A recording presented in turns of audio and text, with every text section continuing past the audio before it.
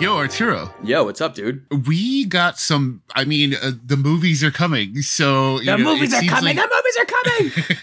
I mean, it seems like every week we got something new to talk about, and this week we got... Listen, I'll take it, because last year at this time, we were like, what are we going to talk about right now besides movie theaters not opening up? Yo, word, it was just us complaining about it every week, right? Like, but no, this time we got trailers for...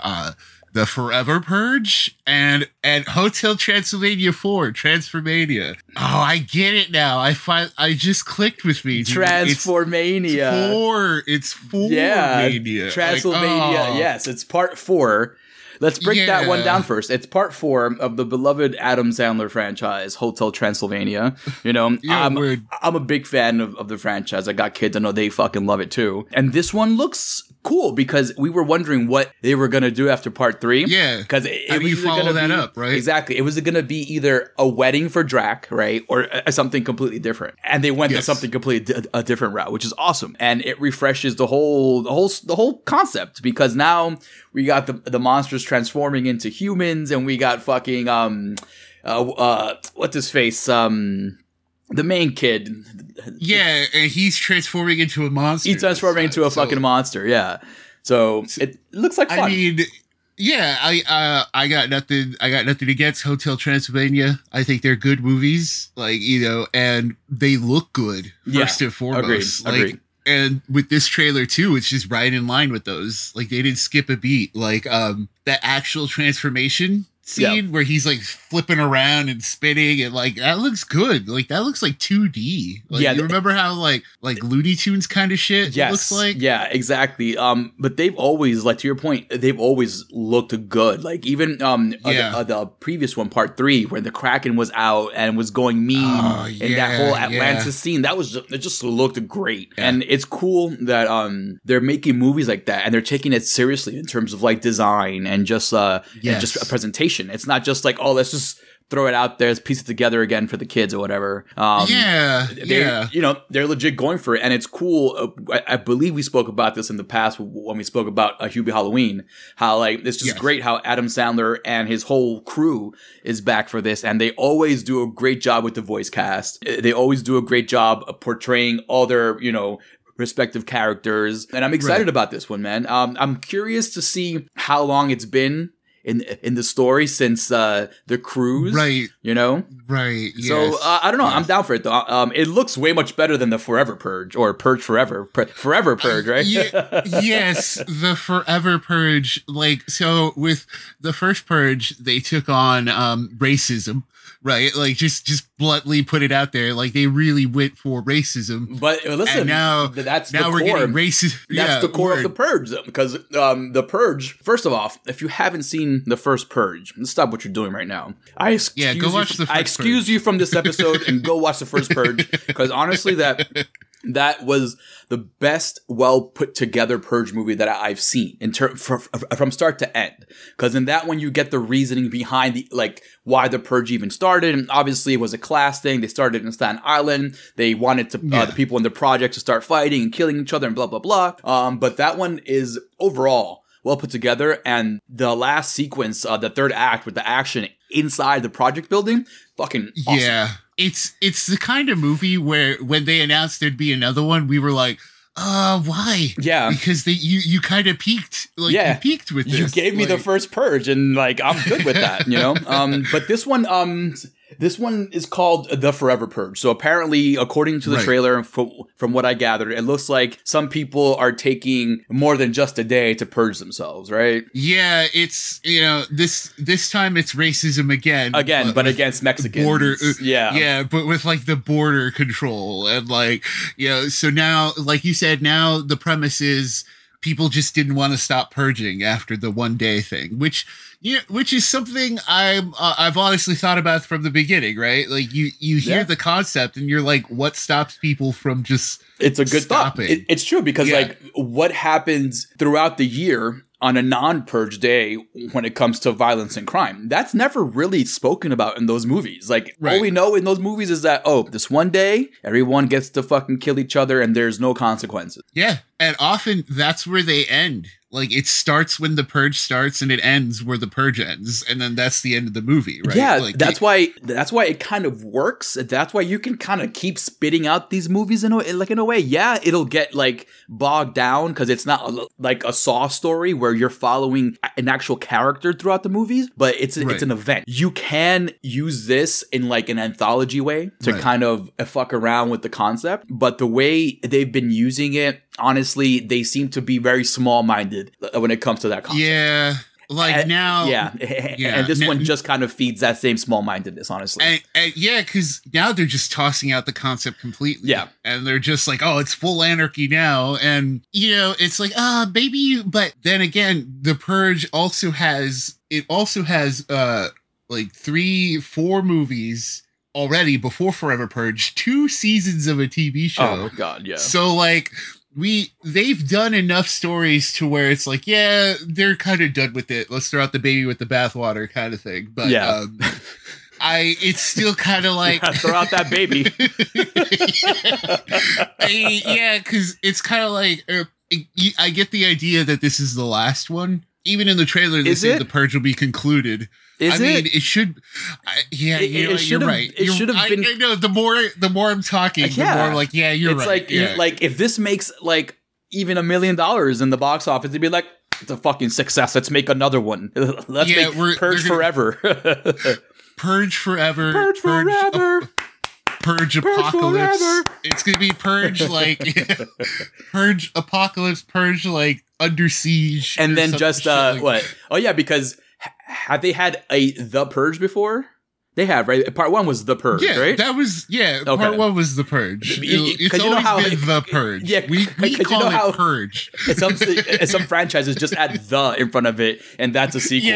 No, that was the first one. And then Anarchy, Election Year, First Purge. First Purge was that was the prequel one. That was the one where they tried to reset it. Remember? Yeah, they tried. And that's why we're like, why are you doing this again? Especially with the first Purge, like they tried to reset it. But honestly, that could have been just a standalone Purge movie, and I would have been fine, even without the other previous movies. Honestly, because you get everything you need off of that movie. Period.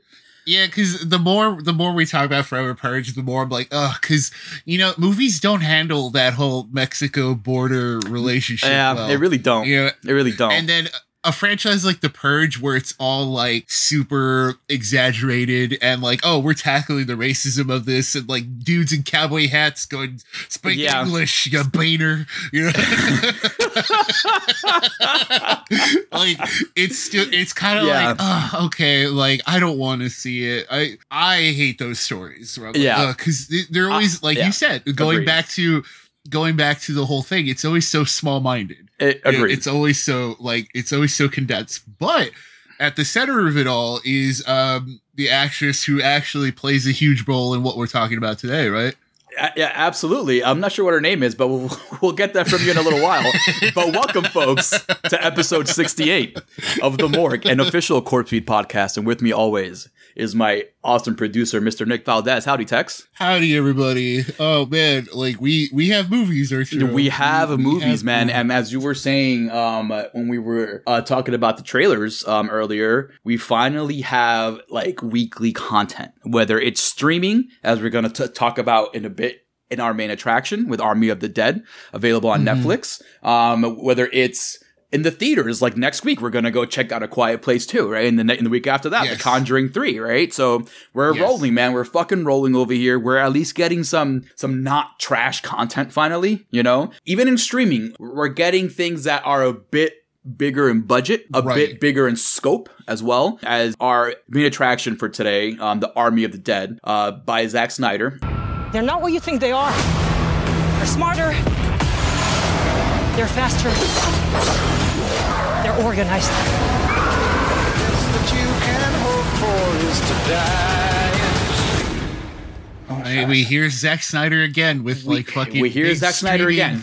So before we get right into everything and break this shit down, Tex, is it wait for it, pay for it, or stay away from it? Okay, under normal circumstances, like if this were in the theaters, I would say wait for it. I'd be like, oh yeah, just wait till it hits Netflix. But since it's already on Netflix, so you might as well just watch it.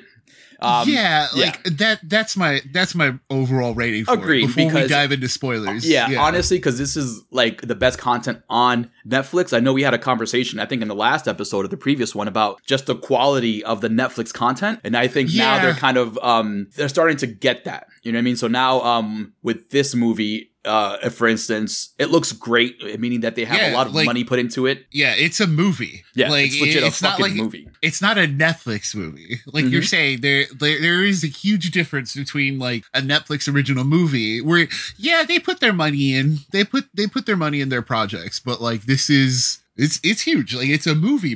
Big time. And just to kind of feed off of that same energy, when you notice the movie just looks fantastic. Like I was telling Tex, damn, this looks like theater quality shit. Like it's a legit popcorn action. It's a little bit on the long side, but this is where the streaming aspect comes into play. So it's 2 hours and 28 minutes. Sitting down, watching it on Netflix, I felt the weight of it. But it wasn't in the movie theater where you would probably feel it more.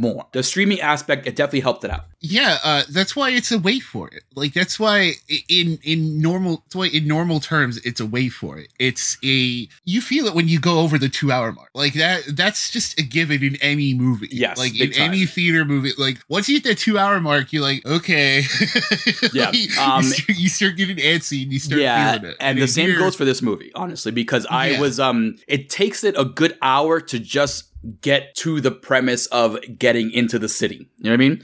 Yeah. So they take their time building the characters out, which kind of, it helps because we're endeared by these characters. Like we actually like the characters and the cast and the whole entire ensemble. So I guess that's, the time they took in that hour to make sure we like these characters worked out, you know? But it's just long though, dude. Like, I kept looking at the runtime. Every time I paused it, I'm like, why is there so much time left? And it felt like we've gone through enough of the movie. You're like, shit, why is there an hour left still? So it's that kind of movie. So that's a big pitfall for this flick, in my opinion. Yeah. And, but this movie has a lot of pros. It does have its cons being, okay, so off the bat, the bad parts about this movie, in my opinion, the runtime and the story. Like, digging into full spoilers now. So from this point on, make sure you paused it, go check it out, come back and listen to us here. But, full spoilers from here on out. Like, that's also the huge issue. Like, you're right. Like you're saying, it's the runtime is one thing, but then like counter that to the Snyder cut, which we just we praised. We watched like 4 hours. 4 hours straight. 4 hours straight. Yeah, 4 hours straight, and we praised that shit. Yeah. And it didn't feel like the pacing was an issue there. Weirdly, right? It does in some parts, but But you know why though, maybe? I don't know. Because I think having previously established the characters in Justice League and having a previous Justice League movie where the story actually came from, we were kind of aware of what was going on, you know what I mean? So we really didn't need a lot of a characterization and development because we knew it was fucking Superman and fucking Batman and shit, you know what I mean? That helped the 4 hours because you didn't have to introduce these characters and build them up. The characters were already introduced, and what they did in the 4 hours was pad them up a little bit. Expand on their origins, like then the Flash stuff and what Wonder Woman was doing in England and all that stuff. So that was smart because we knew the characters, but we as fans of superheroes, because we wanted to know what the fuck they've been up to. You know what I mean? So and that's what happened in the first 2 hours of that movie. But in this one, you get a dope montage right in the beginning, a classic Snyder montage. Yeah, no one does them better. Yeah, like honestly, those with are a cover of what? It was a cover of Viva Las Vegas, was it? Right in the beginning? Yeah. There was a couple Elvis covers. Yeah, and that's honestly like the best part of any of like Snyder's movies. Yeah. Like when you get that little opening, because like this time around too, usually he uses them to get a lot done in the beginning to set up like a lot. As we saw in Dawn of the Dead. Mm-hmm. As we saw in Dawn of the Dead. If you want to just start comparing right off the bat, like it's a little more efficient in that Dawn of the Dead montage. Way more efficient. Yeah, because here we get a whole story, which I appreciate though. Like that's the problem. Like it sets up like some of these characters. Yes. But not like all of them. But at the same time, you get like this extra story of like this mother and her daughter. Oh my God, dude. Yeah. That was crazy. That was wild. That was wild. That's what I'm saying. Like at the same time where I'm like, I wish he spent it fleshing out the zombie world more. Because it does introduce us to like, this wild zombie shit going on. But at the same time, it's much better because we get this whole little experience, and then you get this gut punch right at the end of it. Like, and that's right at the beginning of the movie. Yes.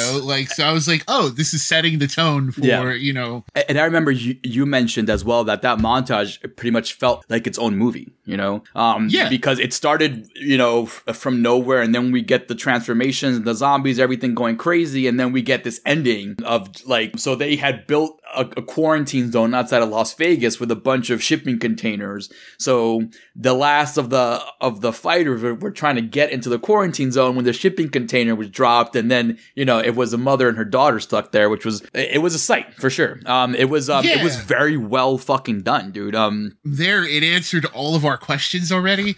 Because I know going in, like, we've talked about this before. We were talking Army of the Dead. We were like, well, what's the point of stealing money in a zombie world? Well, there you go. Exactly.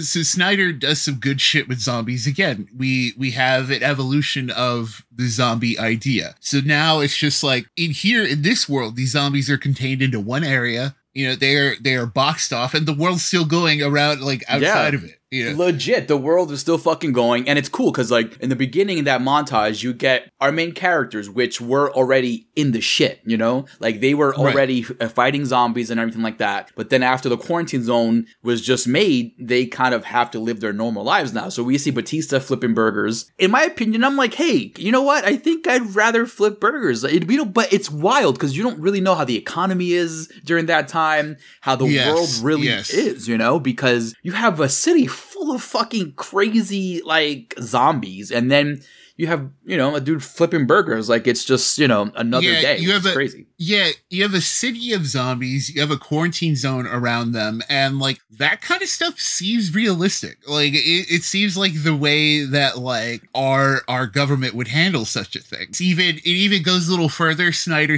like you kind of figure out that like Trump is probably president in this era. It feels like it. You get offhand lines like the president saying, oh, the nuke is like the ultimate celebration of like July 4th. It would be patriotic and stuff like that. It's going to look cool when it blows up. Yeah. And like, I'm like, oh, okay. Like that's a fun little thing. But getting into it, the characters themselves are interesting. Like Snyder does it right. Like, so the problem is that the setup takes too long.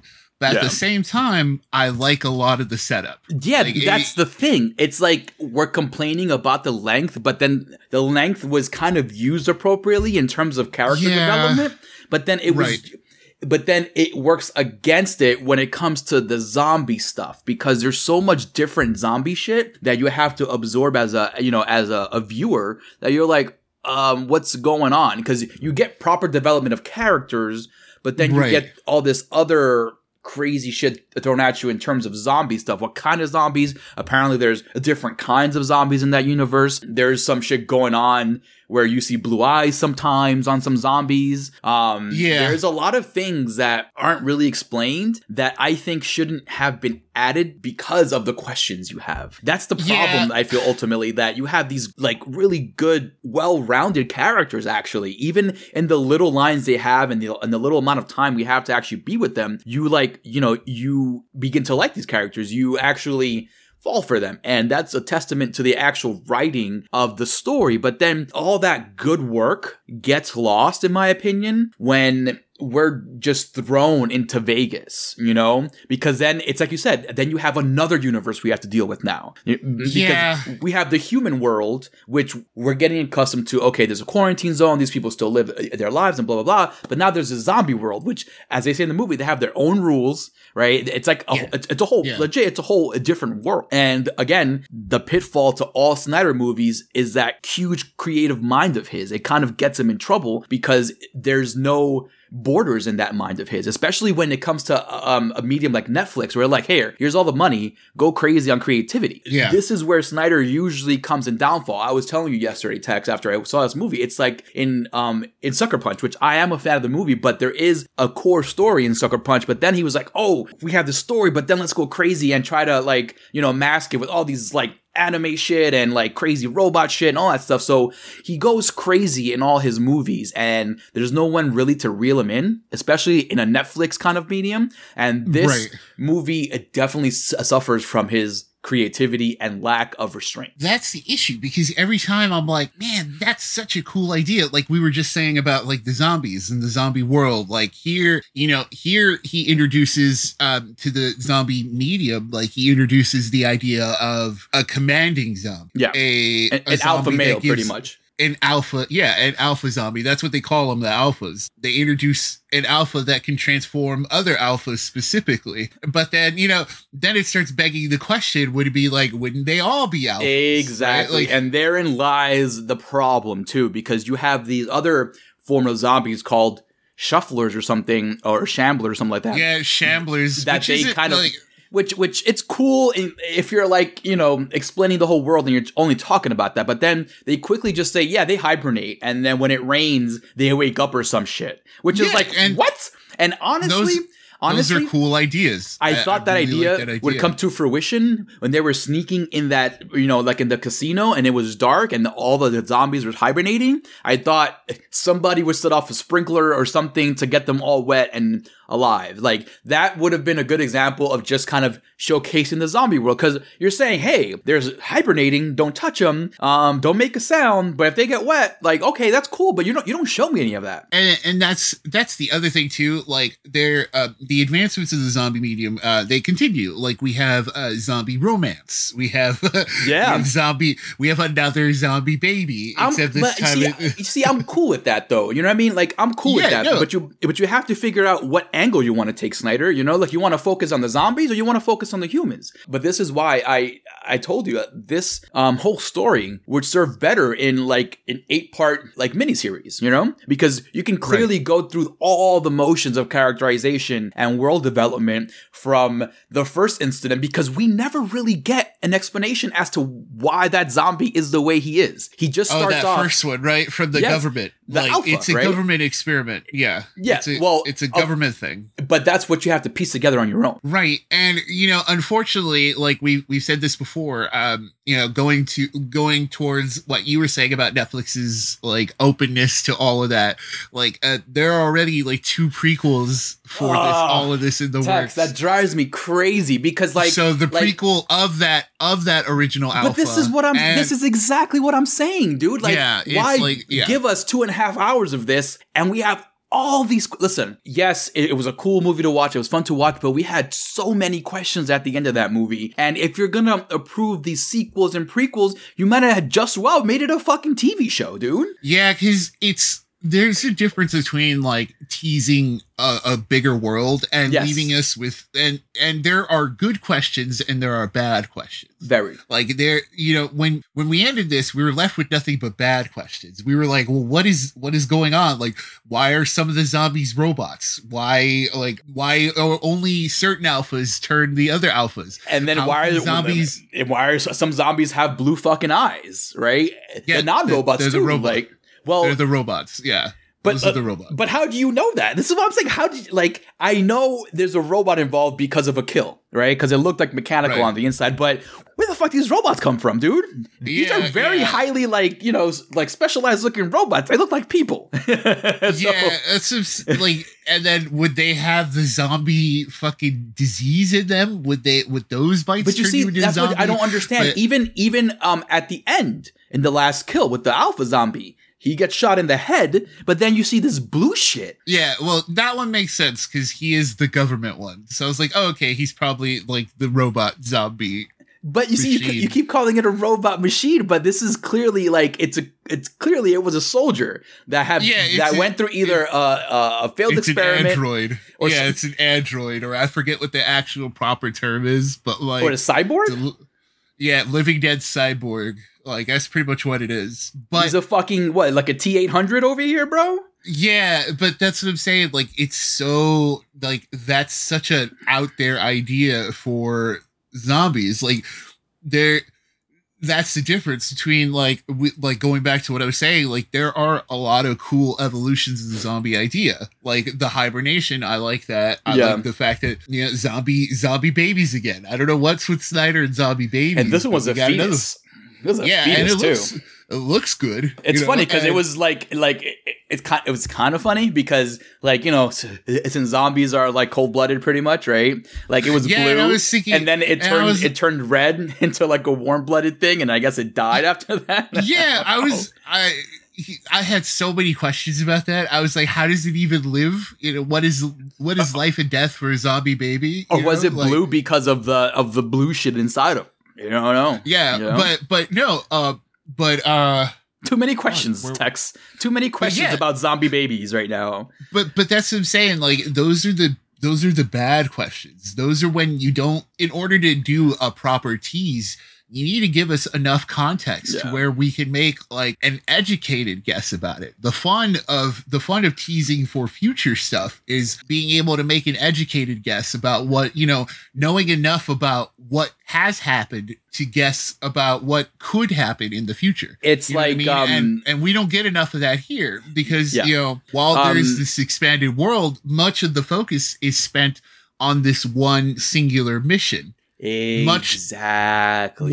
Because you get all this world building, but when it comes down to it, much of it is just focused on this one story, this one group. There's also this huge idea in the middle of this, Arturo, that like threw me off completely, but also could blow this whole thing up. So, you know, when Vanderho and Dieter are in the vault. Oh my god, dude. Two of my favorite characters, by the way. Oh, yeah, no. So that's the other thing. All the characters are great. Everyone's great in this. Like, Snyder kind of never misses when it comes to, like, ensemble making a cast look good. Yeah. Yeah, when it comes to making a cast look good, making, like, every character kind of serve a function and do something. Like, he's always good at doing that. And, like, highlighting people I've never seen before. Like, Ana de la Guerra, I think that's her name. What else has she done?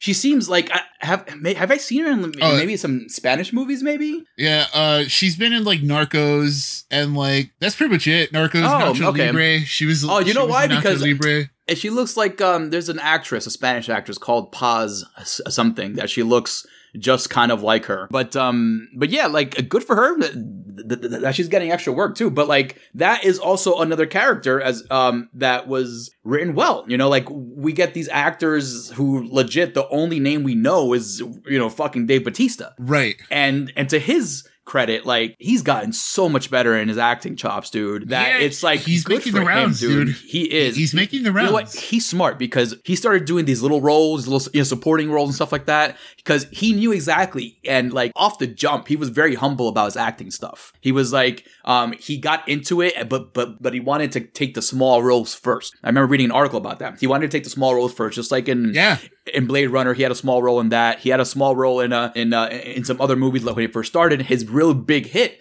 was Guardians of the Galaxy as Drax, dude. Apparently, dude, he even turned this down at first. Really? He turned it. Yeah, he was saying, I forget who he was speaking to, but he was saying he looked at the script and didn't want to do it at first because he was like, I don't want to be like an action, like just an action hero. Yes, like he it goes along with what you're saying. Yeah, he stated that before, that he legit wants to like. He doesn't want to be a Rock or a John Cena. Like in fact, I think John Cena is doing what Batista is doing. He's picking his roles wisely, right? He's going for the actual real acting work, you know, like, and not just, hey, strap a gun on you and let's go. Like yes, right. and this one you do strap a gun on Batista and he goes, but dude, like even in the opening montage, he shows this emotion when the camera's in slow motion, when that daughter and mother gets like squished up. You know what I mean? Yeah. Like he shows, and I'm like, holy shit. Like the biggest part. Yeah, the biggest part is when he's killing his zombie wife. Like, oh my god, dude. First of all, how have we not seen that in like we've never seen that part of like a zombie movie? You know, because you know, like let's compare this to Dawn of the Dead, right? Like, yeah, we never see Sarah Polley killing the husband either. Yeah, and she just kind of moves on because there's so much chaos going on. But because Army of the Dead exists in a world where all this chaos happened and then returned to normal, they were able to like focus on like the emotional shit of that, like of the like, yo, like this is fucked. Like I did some fucked up shit. So going back to Vanderho and Dieter in the vault, there's a part where Vanderho's like, these are us before, like this is us in an alternate timeline, and like it shows like Tig Notaro's shirt. I forget her name, but her character's name, but that's Tig Notaro. Davis, and, right? Like, Davis or something like that. Peters. Yeah, Peters. Yeah, and it's like, oh, this is us in an alternate timeline. And how much you want to bet that shit's actually part of this universe? Like, how much you want to bet that this is all just time loop shit? And like, But that's what I'm saying. Like, that's another fucking idea thrown into all this. But like, there's no time to explore it because we're in one of these loops. We're in just this story of of these people breaking into the vault. Going back to what you're saying, it's good people. We do complain about the buildup, how it literally they don't get to the actual scene of the fucking action until like an hour and 30 minutes in. Or no, I don't think it's an hour and 30 minutes. No, it's about like hour. 49 to 50 minutes in. Yeah, they go into Vegas. Yeah, because I remember the first death doesn't happen until an hour and 30 minutes. With Jace. What's her name? No, the first death. Because we see plenty of deaths like in the in the montage in the intro. Oh, I mean the first main ensemble death. Yeah, like the first death in the team. That kind of surprised me because she was like fighting her way out, and she was like, what's her name? Summers or no, not Summers. Chambers. There we go. Oh yes, Guzman's girlfriend or girlfriend of Jace, right? Yeah, like that's another great example of a character who, you know, you're not really supposed to give a shit about, but then, you know, they do enough to develop her where she's like, oh, you know, she's onto this fucking asshole already off the bat. I like her, you know, she's tough, you know? So that's another good example of how Snyder was able to bring these actors who haven't done much, and, you know, it gave them, a solid role in a movie. And, when she dies, she had like the actual like first real like zombie fight. Like that was kind of wild too. Like I honestly thought she was gonna survive to make it out, to be like, yo, this guy fucking tried to kill me. But then, you know, then it pulls the swerve of him like locking her out, and I'm like, but then that's okay. So that's my problem too. There's a lot of weird shit in it. Because like she makes it out and Guzman's like standing right there. I'm like, shoot the zombies. I'm like, dude, like, you can your friend here. Technically, you can shoot two zombies at once with one bullet, right? According to your little YouTube video, buddy. Yeah, and I'm like, they were just there grabbing her before they took any bites, and I'm like, I don't know that. It was like it's little decisions, especially when he was right there. You're right, especially when he was right there, and she actually had a chance to escape them too. Like, you know, because she busted through that window, right, and then everyone heard what was going on, but he was able to be like, "Come on, let's go," you know, he stood there and was like, "Come on, let's go," instead of like trying to help her. Like, you know. It's little decisions like that keep snowballing and make it like, but this is why the story got a big fat 0 when it came to my grading scale, because the more I thought about the story, the more questions I had. But the questions weren't, to progress the story. It was questions about the technical decisions made. For instance, big fucking faux pas that I fucking was telling Tex about was the very end. So Vanderho got himself bit at some point in the vault, and he survives a nuclear blast. He escapes the vault somehow, which I thought was closed. I don't know how vaults really work. I thought they close themselves, but whatever. Yeah, I was like, Yeah. Don't even bother. Don't bother. So then, because I wrote it off through like action movie rules. But you can't. By that point, we were already like, but listen, you can't. But I told you, like, you can't. You can get away with that shit if you give me 90 minutes of fucking action. You know what I mean? And then you end the movie. But you gave me 2 hours and 28 minutes of story, yet you can't explain how this guy supposedly got bit in the vault, made it all the way out of the vault without becoming a zombie, made it past like a post-nuclear bomb without getting radiated, right? And then made it to a fucking...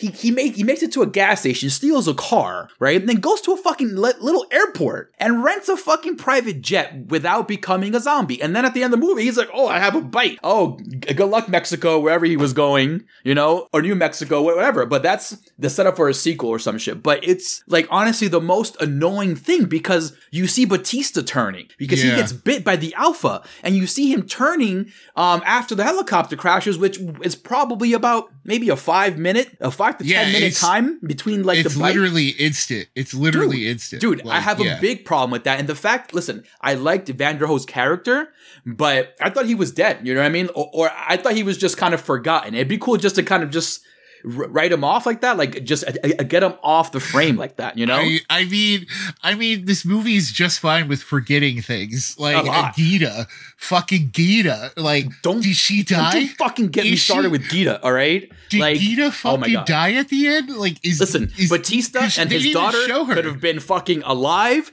if it was not for Gita. I hope she fucking died, Tex. All right, dude. And that's why the story also bothers me because like I was so fucking annoyed with his daughter. Like, I was a terrible person, like terrible first impression of her when she's like, "I'm coming too," and I'm like, this is the stupidest. I'm taking care of her kids, and I feel responsible. I gotta go save her. And in my head, I'm like, if you're taking care of her kids, stay there. Take care of the kids. This is what Batista said. This is what Batista said at the end of the movie. He's like, here, take this money. Do right by them, right? Go take care of those kids, bro.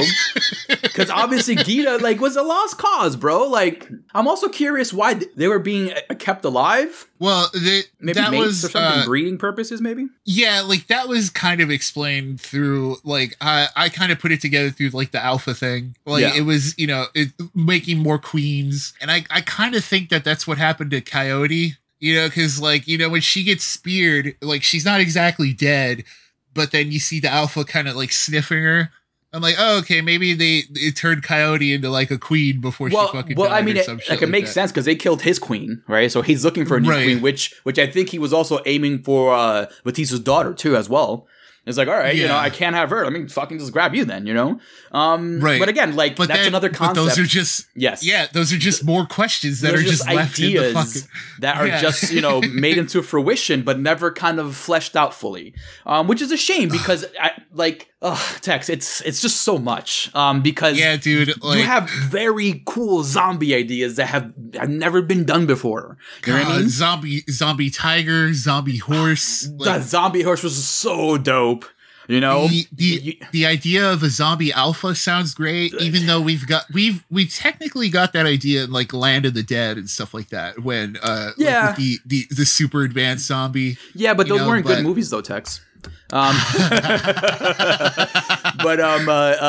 yeah, you're right. Like there's a bunch of concepts that this is why I wish we had more time in way of a TV series. Not more time as in a longer fucking movie, but more time as in more episodes to just absorb all this, because you have a lot of good zombie concepts, and Snyder's honestly like, that's his niche, man, whether he likes to admit it or not. Like, that horror zombie shit, like, he's been doing it since Dawn of the Dead, and honestly, no one's done it as good as him. Maybe just the guy who directed Train to Busan, right?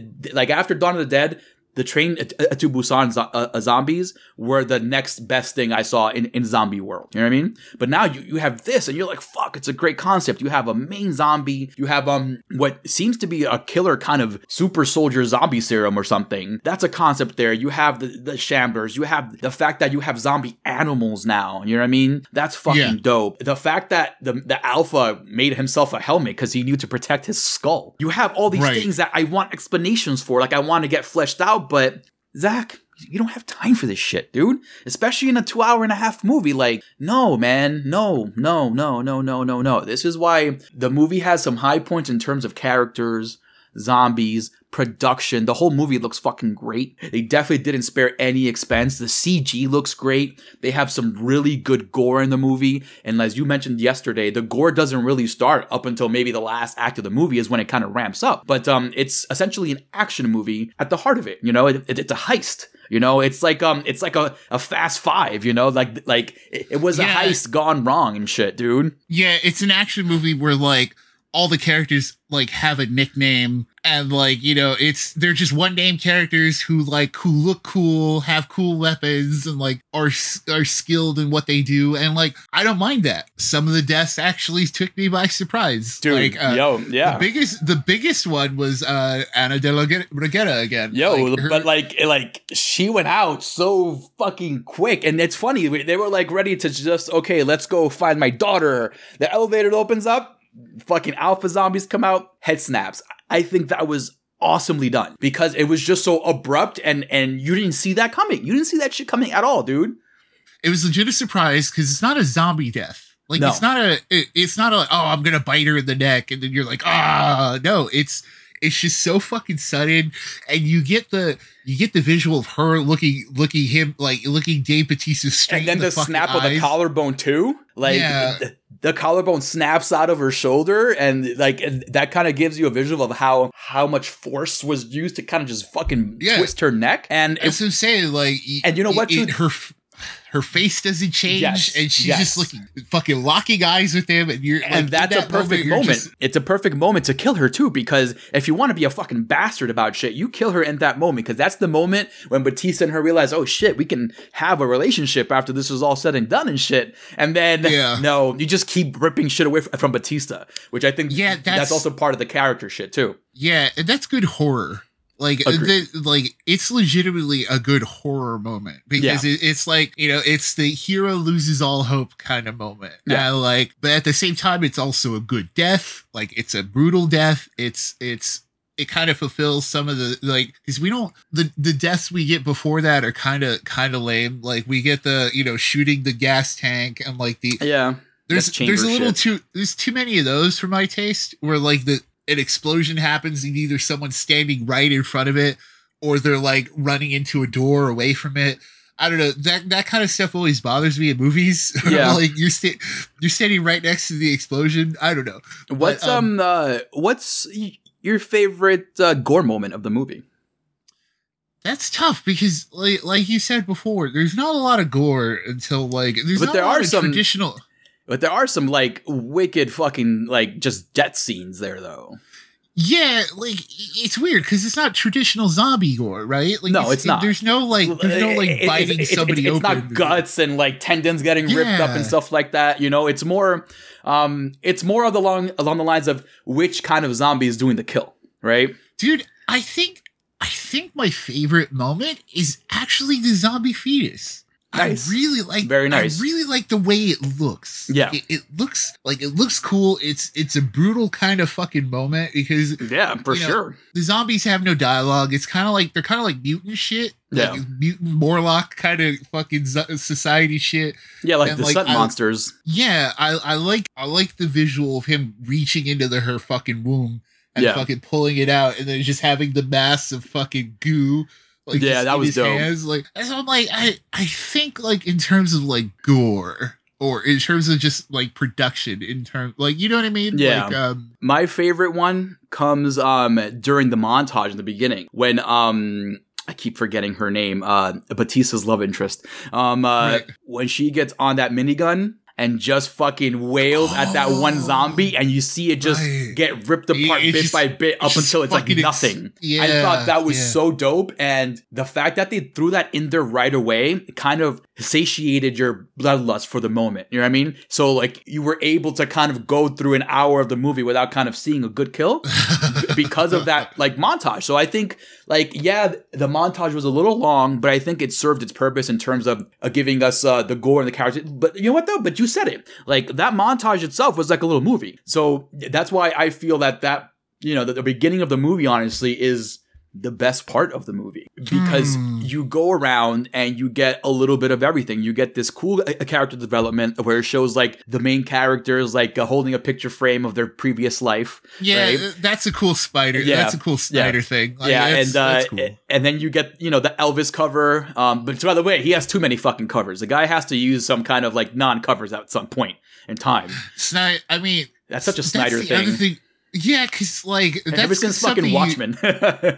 Yeah, that's something you kind of accept with the whole package, right? Yeah, because Snyder does come from like music video roots, and like part of me gets that idea, like the teenager in me who's like, oh, I want to put that song with the movie. This song would be good with the movie. That's probably exactly how he's thinking too. He's like, oh my god, a cover of Elvis's Viva Las Vegas right here. Oh, dude, a cover of fucking Zombie. We got to throw in there. Yeah, like it's so like that's the thing. Like with Snyder, he's so like fucking on the nose. It swings back around to be like, for me, I'm like, oh, okay, I dig it. I'm like, it's so fucking. It was very cheeky. Snyder. Yeah. It was very Snyder-esque. You know what I mean? Yeah, it's just something you accept. Like, it's something you just. I know, but in 2 hours and 30 minutes, he did it quite a bit with those covers, though, man. Yeah, he hit you hard with those covers in that first hour alone, bro. Dude, it comes back to that at the end of the day, doesn't it? Like, it really does. At the end of the day, no matter how much you like certain parts, like I can highlight a lot of like little dialogue moments and stuff I really like. Like I like Guzman. I like the whole dude, surprisingly so. I like Guzman as well. I thought his character at first was like, why are we adding this character to the fold? But like, for the little bit he does, he was not bad at all. Yeah, I thought he was there to bite it. But no, like he ended up being like one of the core members of that fucking team, Like I was like, oh, okay. And I like the idea of someone being a YouTuber, a fucking social media influencer in a zombie world. It makes sense. That makes sense though. Yeah. Yeah. You're right. It would make sense that like someone would go viral by like killing zombies and like by killing zombies, right? Yeah.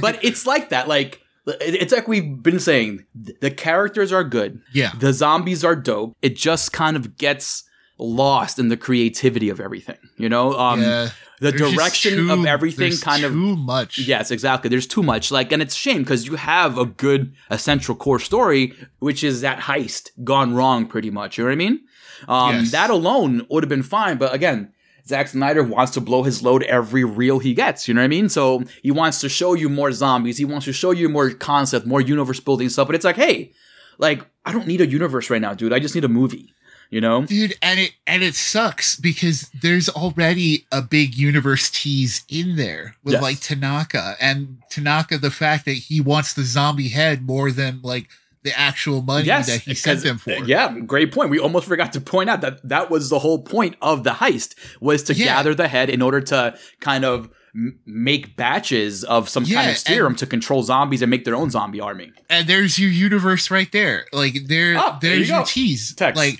that explains it. Army of the Dead. They wanted to make their own fucking army. It's funny because when I heard the title, I was like, oh, there's probably some like military shit going on. You know what I mean? Like maybe they have like a horde of armies or like a horde of zombies or something like that. But now like it's kind of clear. It seems like you said, again, another universe thing with Tanaka having this agenda and having shown that he has set people in there before, right. To try and do the same thing with the money being the cover up for the real plan, which was trying to get ahead of one of the alphas in order to study it, to kind of break it down, to kind of weaponize it pretty much. Right. And there's your tease right there. But instead you've got there's a good movie here. And it's honestly like, that's the thing. At the end of the day, I don't mind that I watched it. It took me 2 different tries to like see the whole thing. I had to tap out. I was like, I'm good. I'm good for, I tapped out, but like basically when they got to Las Vegas, I was like, oh, I'm going to save this. But again, but you see, like, because it felt like watching a TV show. It's like, okay, cool. We got to the point where now they're going to like episode 3 pretty much is when they get into Vegas, because you're already almost an hour into it. So that's 2 episodes already passed, right? So you're already, you're already an hour in when you start getting into stuff. But like we said, if you got nothing else to do right now, you have, on a Sunday or something, watch it on Netflix. If you have Netflix, just feel free to watch it. If you have Netflix, feel free to not watch it. You know what I mean? It's not a bad use of time. That's the thing. Like I said, I'm not like upset I watched it. No, it's not a terrible movie. It's not a terrible movie, but it's a Zack Snyder movie. Yeah, so it's got all of those problems. Yeah, so it's obviously he's very polarizing. You either love his shit or you don't. I usually tend to like his shit, but over the years, it's like, hey, kind of start reeling it in a little bit. Start kind of not dumbing it down, but taming your ideas a little bit. Save some more for the sequel. Save some morsels in case you actually get greenlit for something else. Involving the universe. Don't just give me everything and expect me to dissect and put everything in order. I think it's because he gets green lights for whatever he's gonna do. I think that's the thing. At this point, he's developed so much clout over the years. He's just gonna be able to do what he wants. And this is Zack Snyder's world now, So it's like we're just gonna. All right, listen. If he's gonna do whatever he wants, he better fucking make him short, man. Because I don't mind him being creative, but I do mind wasting 2 hours and a half on something, though. At the end of the day, I am glad that Snyder's getting to do whatever the fuck he wants. Part of me's glad about that. I'm like, he earned it. After all the Justice League shit he went through, I was like, you know what? You earned this blow off. This is his creative blow off. This is, but then once that creative blow off turned into we need prequels and we need sequels and that's comics. That's where I kind of draw the line, honestly. Yeah. But yeah, folks, go check it out if you are in the mood and have 2.5 hours to waste. If not, you can do two things. You can either A, go watch Dawn of the Dead and then listen to our accompanying episode for Dawn of the Dead, or B, go watch Train to Busan and then listen to our accompanying episode of Train to Busan as well. It's back in the archives, folks. We did a whole zombie episode. We did a whole zombie episode, and Train to Busan was the main attraction for that one, for sure. Yes. So go listen to that in the archives, folks.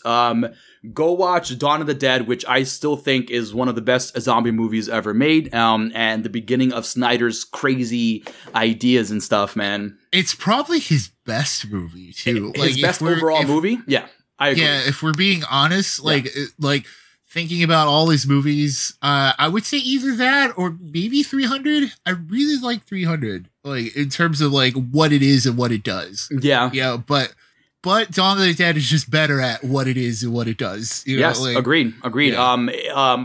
300 is a little bit the imagery gets a bit too corny and too much for me sometimes, especially after watching it. Like a couple of times, okay, I get it. You're cool. I get it. Yeah, that stuff doesn't really click into place until Snyder cut Justice League. Yeah, where exactly. You're okay, these are cool characters. They deserve to be treated like such, right? And you know what, folks? A bunch of you guys are cool characters out there. And thank you for listening. Tex, you're a cool character. Thank you for being with us. I'm a cool character. I'm Arturo Padilla, the guy behind the face. And thank you guys for listening to episode 68 of an official Corpse Beat podcast, The Morgue. And thank you to Glenn for the music, and thank you to Dell for the artwork. Go check us out on Facebook, Instagram, and Twitter. Same for the Morgue podcast. We have a Facebook, we have an Instagram and Twitter for that as well. So stay tuned for that stuff. Stay tuned for the full written review of Army of the Dead coming out. And again, folks, it's a scary world out there, but we're here to walk you through it.